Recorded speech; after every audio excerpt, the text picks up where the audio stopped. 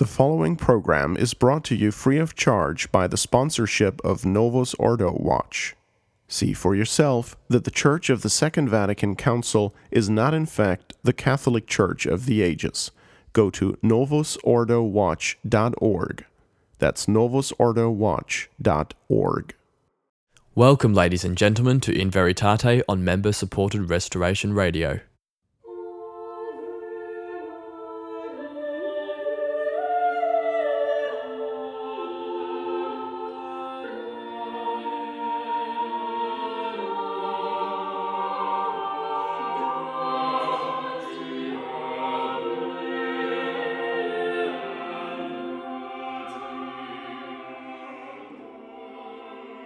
In Veritate is a show containing sermons solely by Bishop Donald Sanborn, and I am your host, Matthew Arthur.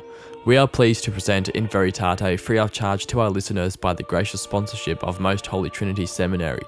To receive access to old Restoration Radio episodes, including exclusive series, please visit truerestoration.org and go to the member area on the menu bar to find out details on becoming a member. On this episode, Bishop Sanborn will be discussing One God, One Faith. And now we present In Veritate. In the epistle of today's Mass, we see the well-known formula of St. Paul, which is one Lord, one faith, one baptism. These three things constitute the very essence of the Catholic Church. One Lord, that is, one head of the Catholic Church, who is our Lord Jesus Christ. One faith, that is, one set of dogmas and moral teachings which are revealed by God and proposed by the Church to us to believe. And one baptism, that is, a single worship, namely the seven sacraments, and especially the Holy Eucharist, which also stands for the holy sacrifice of the Mass. St. Paul uses baptism, which is the first of all of the sacraments, to stand for all of the worship of the Catholic Church. Now let us examine each of these things in particular. One Lord means that there is only one true God, our Lord Jesus Christ, together with the Father and the Holy Ghost, and that He is the head of the Catholic Church. Therefore, in order to be attached to Christ, one must be attached to and submitted to those to whom he has given apostolic authority. That is, Christ's own authority, which he has invested in the apostles and his successors. And for this reason, schism has always placed you outside the Church. The Greek schismatics, the so-called Greek Orthodox, the Russian Orthodox, and all of the others that fit into that category are outside of the Church because they are not submitted to the hierarchy of the Catholic Church, which is a direct submission to Christ as head of the Church. The present Novus Ordo hierarchy, although they have succeeded to the places of the authority of the apostles, nevertheless have not succeeded to the authority itself, since they have abandoned the true faith. Our Lord conceded the authority to St. Peter only after he had demonstrated his faith. He said to our Lord, "Thou art the Christ, the Son of the living God." And our Lord's direct answer was, "Thou art Peter, and upon this rock I will build my church," and so forth. The profession of the true faith is a prerequisite for the reception of and the retention of authority. Why is this? There are two reasons. The first is that the profession of faith is necessary for membership in the Catholic Church. At baptism, the sponsors must answer for the baby that he believes in the teachings of the Catholic Church. He makes a profession of faith through his sponsors. And if, as an adult, you approach the baptismal font, you must make a profession of faith before the ceremony can even begin. It's the first question. Nothing will happen if there is not a profession of faith. And so, as Leo XIII said, it is impossible to conceive of someone ruling the church who is not himself a member of the church. And so if someone is not professing the Catholic faith, it is intrinsically impossible that they rule the church. The second reason is that the primary role of authority in the church is to protect the Catholic faith. For the Catholic faith is the foundation of the whole edifice of the Catholic Church. It is the most fundamental aspect of the Catholic Church, what it believes. Just as it is absolutely fundamental that you profess faith before you are baptized. The purpose of all authority, whether it is the police, whether it is the government, any authority whatever, is to protect the common good. And if the authority does not have as its goal the protection of the common good, it cannot function in that authority. It is for this reason that the President of the United States must swear before the whole world that he will uphold the Constitution of the United States, failing which he could not have the power to rule. Police must take an oath.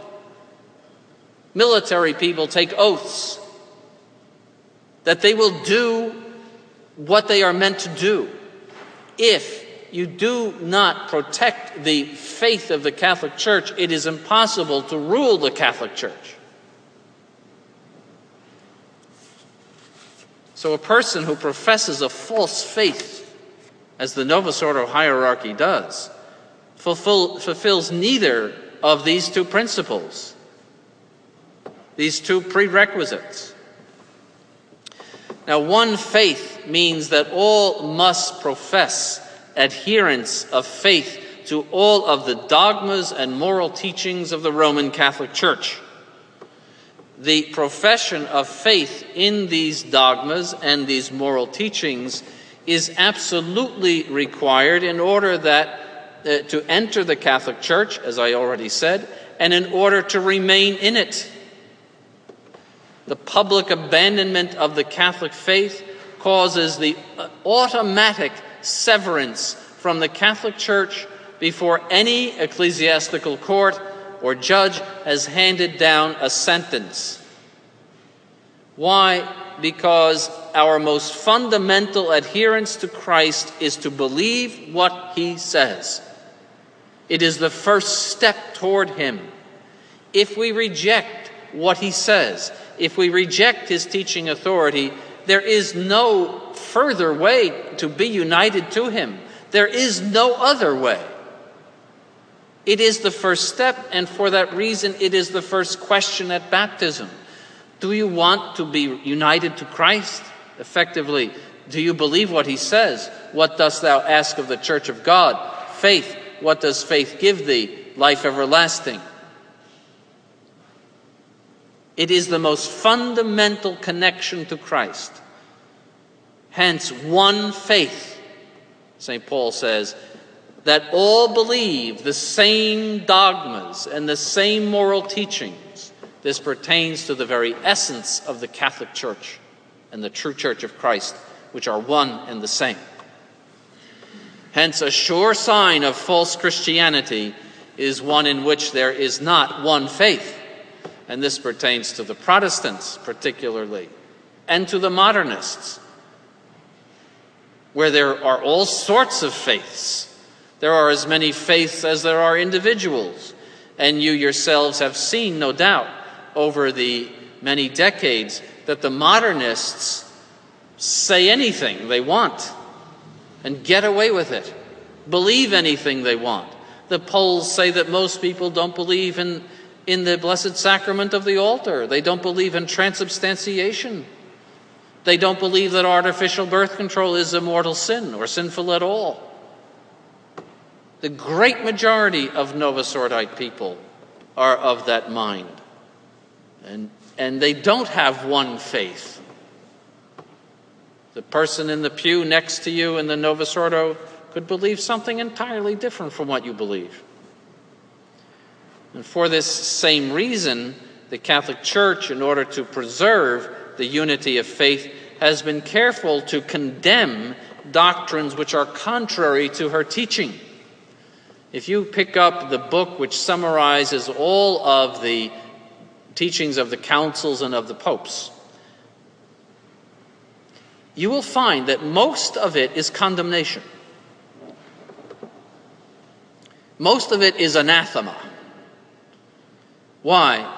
Because the Church is not moved ordinarily to define, except when there is a heresy that is assailing the truth. And when this heresy presents itself, the Church responds just like the antibodies in your bloodstream. When a virus presents itself, the Church responds vigorously and immediately and defines the faith against the heresy and makes more explicit what has already been implicit in its original teaching. The magisterium of the Church is loaded with anathemas, and the history of the Church is loaded with struggles against heresies and heretics as she fulfilled this sacred duty of preserving the faith. The Novus Ordo has completely perverted this role of the Catholic Church. Far from preserving one faith by the magisterium and by the use of the anathema, instead of condemning heretics and heresies, it has characterized itself by ecumenism, which is the precise opposite of protecting one faith. Paul VI, back in the 1960s, said there will be no more anathemas. No more anathemas means no more protection of the Catholic faith. The anathema, the condemnation of what is false, is intrinsic to truth. You cannot hold the truth and at the same time believe its opposite. You automatically condemn what is not true and avoid what is not true. You cannot turn on the light and still live in darkness. And that is especially true of supernatural truth, which is absolutely necessary for salvation. And that's why the Church protects it so much. But the Novus Ordo promotes subjectivism in dogma, which in turn produces relativism and pluralism.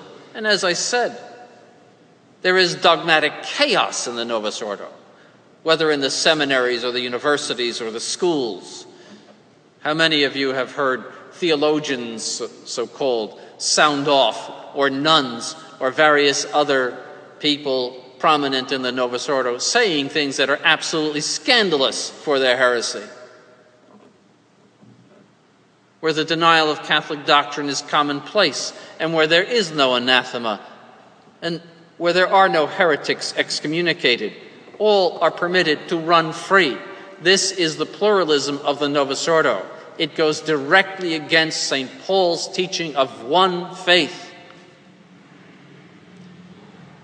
And they have anathematized a single thing, and that is the pre-Vatican II faith. And why do they anathematize that? For the very reason that it is not ecumenical. They teach that false religions are means of salvation. They teach that false religions have value in the order of salvation. 25 years ago, this month, at the meeting in Assisi, a golden Buddha was brought in, where John Paul II was present in Assisi. A golden Buddha was brought in to a church, St. Clare in Assisi. And the tabernacle, the crucifix above the tabernacle was removed. And the golden Buddha was placed on top of the tabernacle. And Buddhist priests vested in so-called sacred vestments incensed and worshiped this idol placed upon the altar of God. In blasphemy, heresy, apostasy. And yet this was approved and praised, so much so that this month, in observance of the 25 years of Assisi, there will be yet another meeting of Assisi where Benedict will be present, and all sorts of religions will come with their various falsehoods and wares and practice false religion. We can only think of Moses descending from the holy mountain where he received the law and looking at the golden calf. He was full of rage over the abomination to the first commandment of God. I am the Lord thy God, thou shalt not have strange gods before me. He was filled with rage. And he beat the idol to dust. That is the one faith. The faith that excludes falsehood, false gods, false religions. And so this ecumenism is something which goes to the very root and heart of the Catholic faith and rots it out. And this very weekend, the Society of St. Pius X is having a meeting in Albano, in Italy, to discuss whether they are going to sign a document that was handed to them by the ecumenical modernist Vatican to see if the process will begin whereby they will obtain a personal prelature. That means an ability to work side by side with the Novus Ordo and with the blessing of this awful hierarchy to provide the traditional Mass and sacraments to people who might want to come to them. And our point is that you cannot reduce the problems in the church to merely a question of liturgy. That this is a question of faith, as I just explained, and that we will never, ever be in communion with this hierarchy for as long as they profess ecumenism, as long as they profess modernism. For how can we say that we conform to the one faith of St. Paul if we are in communion with those who promote this very destruction of the Catholic faith?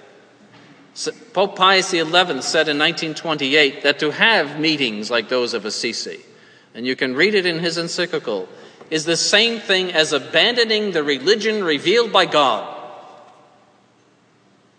He could not have been more explicit.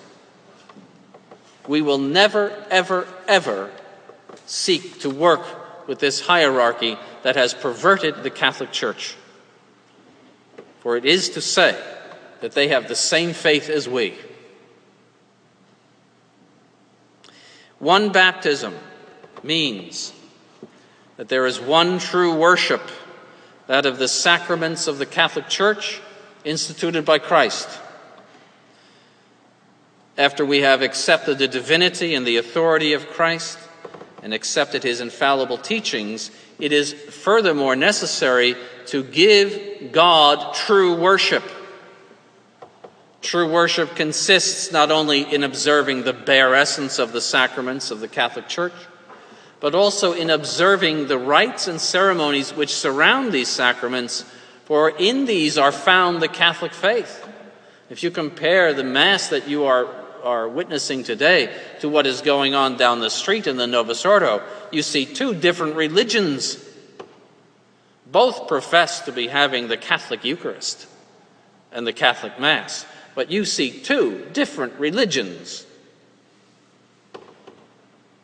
because like all heretics, as soon as the modernists injected ecumenism into the veins of Catholic institutions, they went straight for the ceremonies and stripped all of the Catholic ceremonies of everything particularly Catholic about them and reduced them to a generic, dogmaless Christianity. That's what you find at the local church. And it's full of ecumenism. It is for this reason that we reject the new rites, just as we reject ecumenism as inimical to what St. Paul calls one faith. For worship proceeds from faith, and the worship must be in accordance with faith. And as a result, we find it unacceptable that we should agree to offer the traditional Mass and use traditional sacraments side by side with a hierarchy that has destroyed the Catholic faith by the imposition of ecumenism. This is what the Society of St. Pius X proposes to do. This is why we separated from them 27 years ago. I was talking on the plane yesterday to a man that was older than I was, who was a member of the Novus Ordo in Tampa, and he said that in his parish there's a lot of old people that are upset. And I said, why?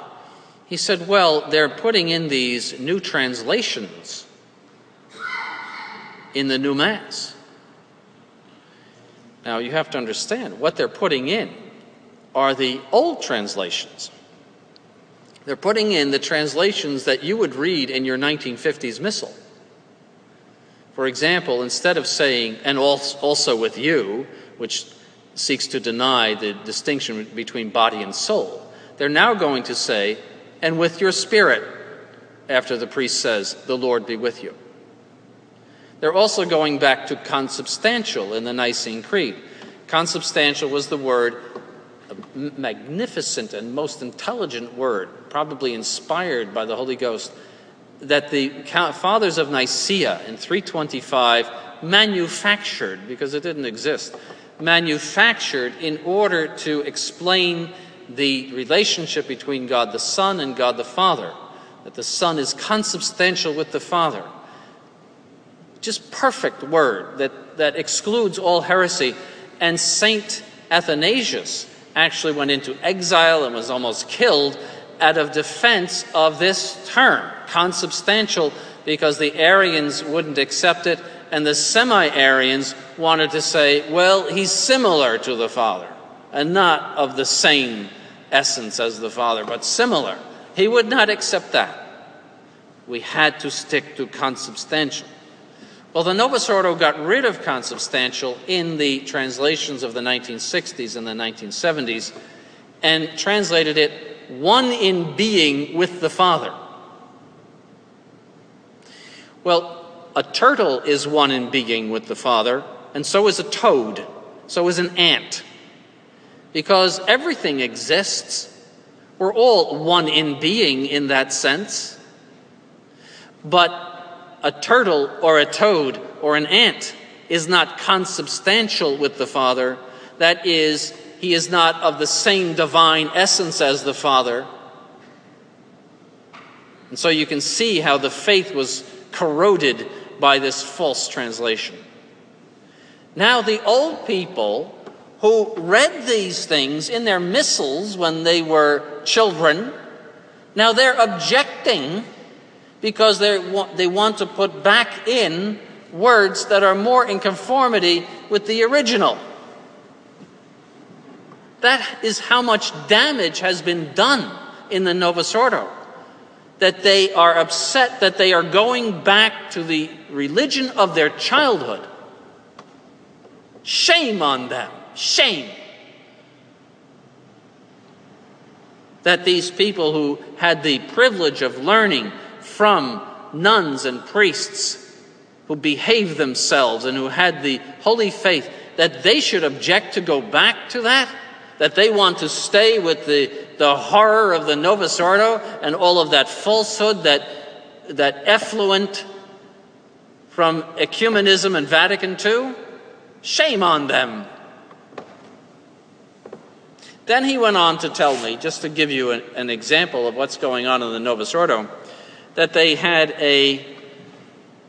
that he went golfing at the golf outing with the local priest, who was on a first-name basis, and that they couldn't get they had a hard time getting sponsors for it. But somebody managed to get Hooters to sponsor for the golf outing. And that there were Hooter girls there at the parish golf outing. And he said, but most of us took it in stride, including the priest, obviously. That's life in the Novus Ordo. And we are expected to accept this as Catholicism. Catholic baptism is not conferred unless there is a profession of the one and true faith.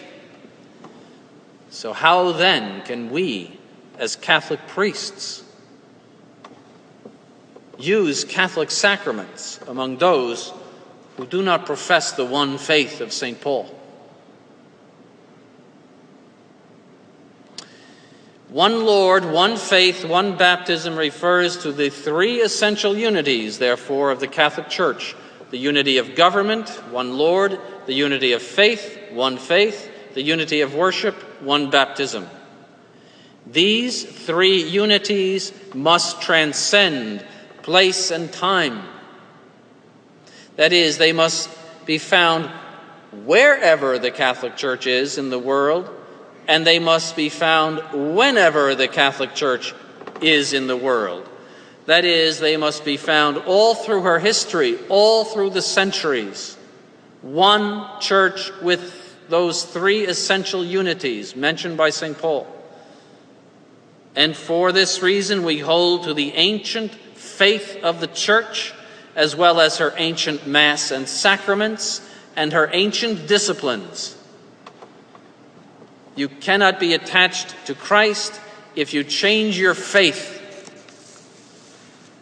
or if you change essentially the sacraments or the rites that surround them, or change the essential disciplines of the Church. You cut yourself off from the unity of the Church and from Christ, the head of the Church. In other words, you are not obedient to the one Lord, our Lord Jesus Christ, if you are obedient and submitted to the wolf. Consequently, the central question which must be asked is always, is Vatican II and its changes an essential departure from the traditional faith, sacraments, and discipline of the Catholic Church? For from the answer to this question, all the other answers flow. In the name of the Father, and of the Son, and of the Holy Ghost, amen.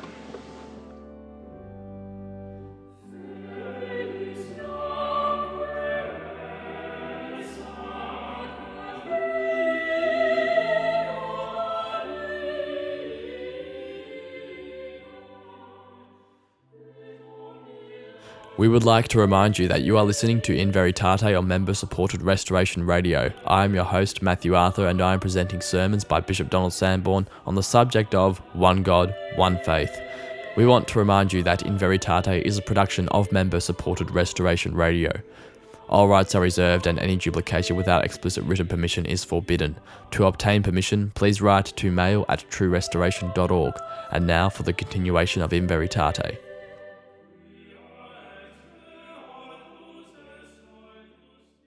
In the name of the Father, and of the Son, and of the Holy Ghost, amen.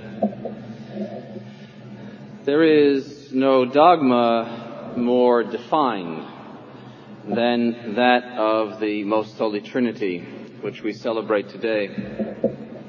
The early councils of the Church, from the year 325 all the way to the year 680, and that is the Council of Nicaea, the three councils of Constantinople, the Council of Ephesus, and the Council of Chalcedon, all spoke about the Most Holy Trinity, all defined things about the Most Holy Trinity or about one of the persons of the Holy Trinity. And so you see that the Church was very much concerned with orthodoxy concerning the Holy Trinity, this central and highest of all of the dogmas concerning God and how to approach Him. This is the most important, and the Church manifested its interest, its insistence upon orthodoxy with regard to what we must believe concerning the Holy Trinity. So much so that when the Archbishop of Constantinople, Nestorius, said that Mary was not the Mother of God because in Christ there were two persons, and that Christ did not have a divine personality, but two persons, that is, He was two different things. The people got up and walked out. When he preached that, they got up and walked out, with the exception of a few heretical stragglers. But he had before him an empty cathedral because he pronounced the heresy concerning our Lord Jesus Christ and His mother. And from that act and the other acts of the early church, we should see the devotion to orthodoxy, to thinking and saying rightly concerning God what is true faith as distinguished from heresy. People were deeply interested in that, and today they are not. The Church's care to teach dogma and to contradict heresy should teach us about the importance of dogma. The modern age is subjectivist. You believe what you want. You believe what you think is true. This subjectivism comes to us from Protestantism, because the basis of Protestantism is to take up the Scriptures yourself and decide for yourself what is the interpretation. And so Protestantism over the past 400 years has broken up into many, many hundreds of little sects, because each man is to himself a pope who can pick up and decide what is true faith. And this has made the modern world subjectivist, a world which hates dogma.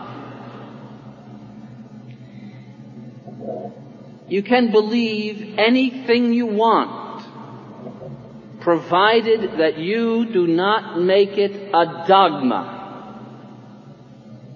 You could worship Satan, provided you do not make it a dogma for the modern world. That is something which all must believe. And so in the moral order, we see that anything goes.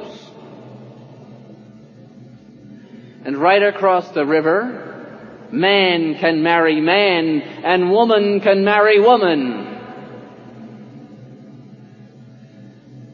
in defiance of the clear condemnations of this in both the Old and the New Testament, in defiance of the very dictates of nature itself, which are as clear in front of our eyes as the light of the sun, that God made male and female to be married.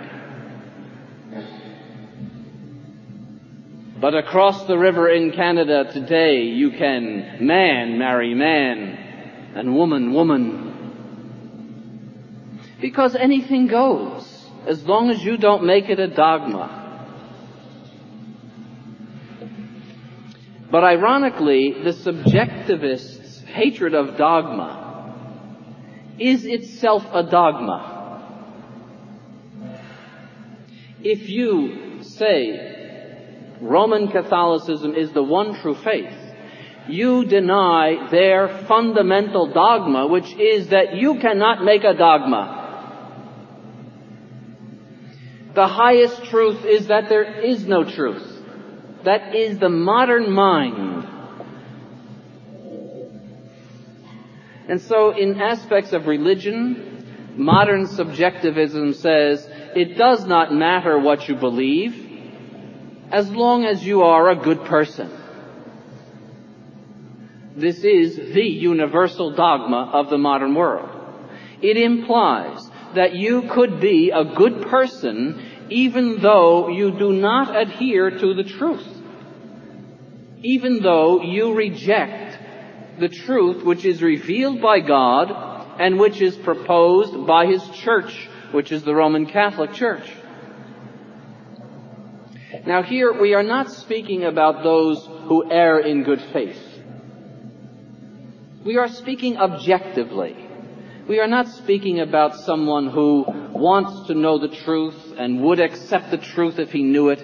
We are speaking objectively. Objectively, can you be a good person if you reject the truth?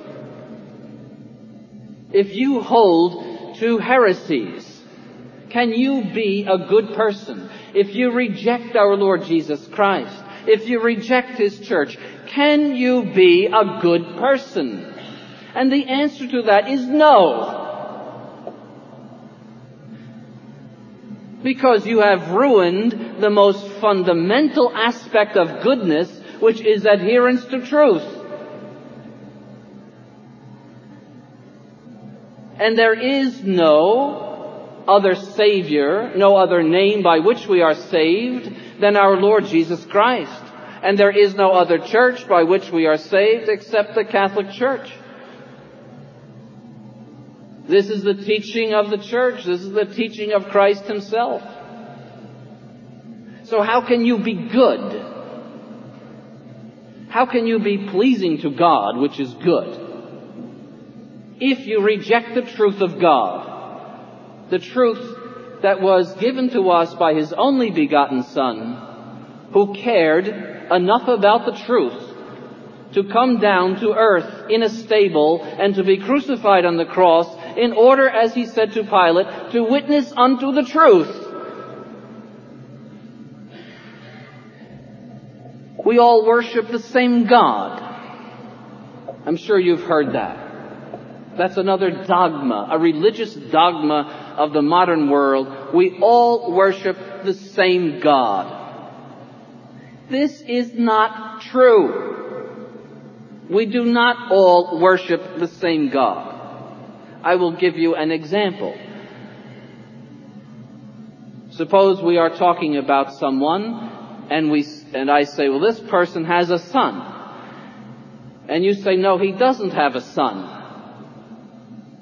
That cannot be the same person. We are not speaking about the same person. The dogmas are a likeness, just like a picture of God. They are a description of God, just like a picture. And so if you saw the pictures of two different people, you would say these people are different because they have different likenesses. Therefore, if our dogmas are different about God, we do not worship the same God.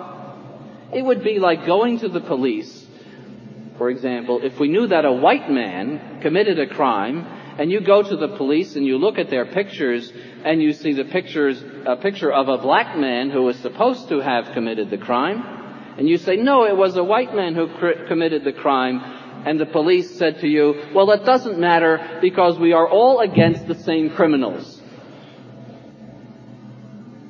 We will go and arrest the black man because we're all against crime. It is absurd. It is absurd because the black man is not the white man. And so, if your dogmas are different about God, your God is different. Just as two pictures are different, because they represent two different things, two different people. Now, it is true to say that we all worship a supreme being. That's true. As long as you're not an atheist, as many are. But that supreme being could be a stone idol. It could be a snake, as many worshipped. Many peoples in the ancient times and even in modern times, such as the Aztecs, worship snakes. Or elephants or cows or other things, whatever you do, they are supreme beings. You could call them supreme beings. But that does not mean that we all worship the same God. The true God is one God and three divine persons, one divine essence, three divine persons. That's the true God. And if you do not worship one God who is three divine persons, you do not worship the true God. You worship a false God. And so not even the Muslims and the Jews worship the same God as we do. It is false to say we worship all the same God. And this has been repeatedly stated by John Paul II, that Muslims and Christians all worship the same God, and it is false. It has never been said by the Catholic Church, never, ever. Or that Jews worship the same God as Catholics. That has never been said. He called Jews our big brothers in the faith. What faith? Faith in what? The Father without the Son? Is that faith? Is that what we believe, that there is a Father without the Son? Listen to what our Lord Jesus Christ says about the Father without the Son. He who honoreth not the Son honoreth not the Father, who hath sent him. And have you not heard his word abiding in you? Christ says, for whom he hath sent, him you believe not, he said to the Jews concerning his Father. He said again, everyone that hath heard of the Father and hath learned cometh to me. And he said again to the Jews, no man cometh to the Father but by me. And referring to the unfaithful Jews who will persecute the church, our Lord said, and these things they will do to you, the apostles and their successors, because they have not known the Father nor me. And St. John says in his epistle, who is a liar but he that denieth that Jesus is the Christ? And whosoever denieth the Son, the same hath not the Father. And Christ said again, neither me do you know, nor my Father. If you did know me, perhaps you would know my Father also, he said to the Pharisees, who were the theologians among the Jews. Now, how can we say, in the face of those quotations from the mouth of our God, our Lord Jesus Christ, that they are our big brothers in the faith? What defines Judaism is the rejection of our Lord Jesus Christ as the true Messiah. That's what defines them and distinguishes them from the Christian religion. The rejection of our Lord Jesus Christ as the true Messiah, the Son of God. how, in virtue of what our Lord himself said to them, our Lord, born of Jewish stock, a true son of David, said to his own people, how can we say that they are our big brothers in the faith? The only way that that could be true is if you dispense of our Lord Jesus Christ as the object of faith. And so to say such a thing is an apostasy. For to give up the divinity of our Lord Jesus Christ is considered by the Catholic Church apostasy. And this is all in the name of ecumenism, all in the name of subjectivism, as it has invaded the order of religion. Believe what you want, it doesn't matter, you can be a good person. And the Quran, which was kissed in solemn ceremony by John Paul II, says that it is impossible that God have a son. It is impossible that God have a son. In direct insult to our Lord Jesus Christ, that was written against Christianity. And this book was kissed. Kissed. And he has repeatedly said, the Muslims and the Christians adore the same God.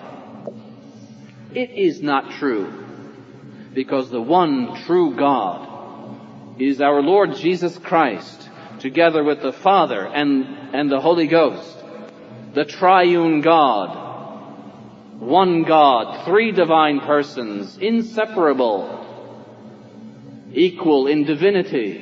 This is true faith. And so on this feast of the Holy Trinity, let us bend the knee before the one true God and burn with a holy hatred of heresy. In the name of the Father, and of the Son, and of the Holy Ghost. Amen.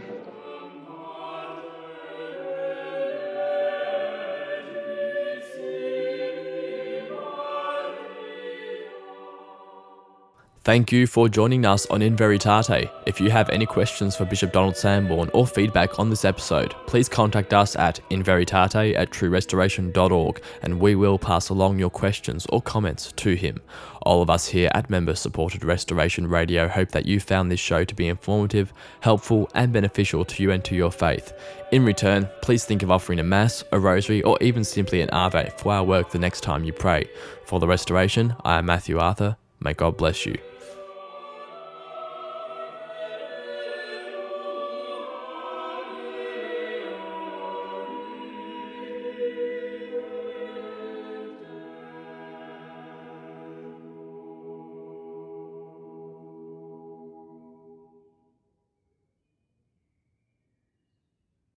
This program was brought to you free of charge by the sponsorship of Novus Ordo Watch.